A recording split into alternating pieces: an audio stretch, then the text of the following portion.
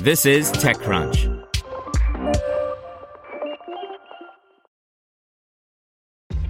This episode is brought to you by ShipStation. You know, some things take a lot of work, like sending little robots to far-off distant planets. And just as that's challenging, so too is running a successful e-commerce business, especially when there's so much to do. So I want to introduce you all to ShipStation. Now, I love using ShipStation because of its easy-to-use dashboard, which makes managing orders and printing labels a breeze and super smooth. Oh, and the customer service is just out of this world. It's exactly what you need to help grow your business. Sign up for your free 60-day trial at shipstation.com/technews.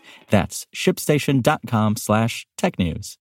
Brought to you by Acquia, the trusted platform for open digital experiences.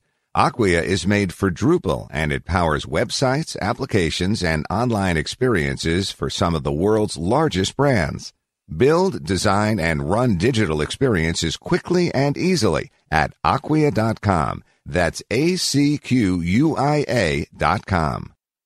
Altman and others want to crowdfund 1 billion masks in the next 180 days.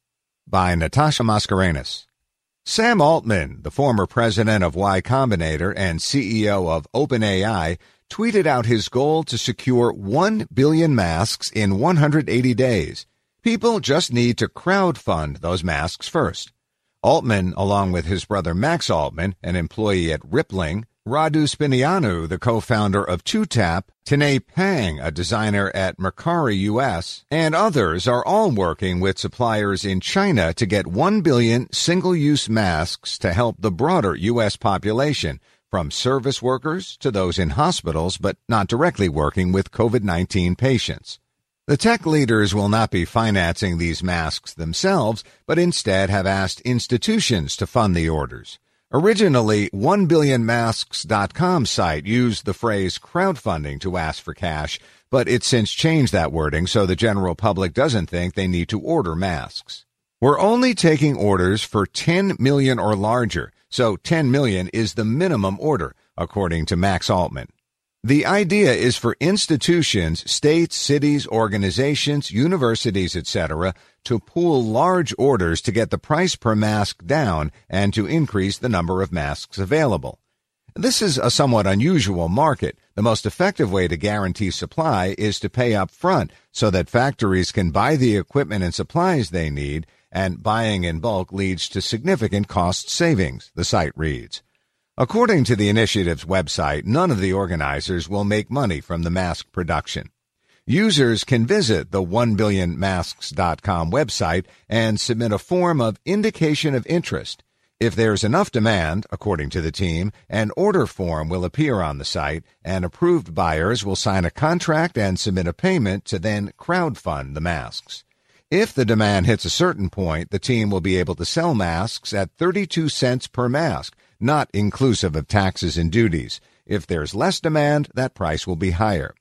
The masks aren't meant to replace the dramatic shortage of N95 masks we're seeing across the country, but rather to stop those not on the front lines from buying scarce N95 masks. N95 masks are necessary because they filter out small particles, which is key for healthcare workers on the front lines caring for COVID-19 patients. This doesn't mean that others don't need to wear masks, and in fact, the WHO and CDC both recommend the use of masks broadly.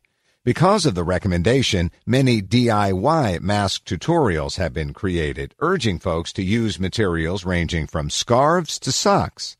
There's been a flurry of efforts from the private tech sector to help with medical shortages across the country.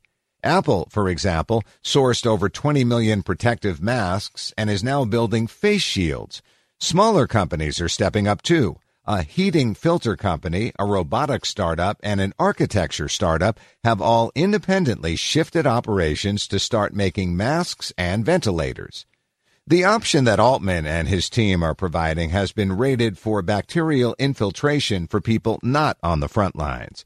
The mask option is closer to a surgical mask than an N95 mask. Surgical masks don't provide as much respiratory protection as an N95 respirator, but they do protect against droplets and large respiratory particles. According to the CDC, most surgical masks do not effectively filter small particles from the air and do not prevent leakage around the edge of the mask when the user inhales.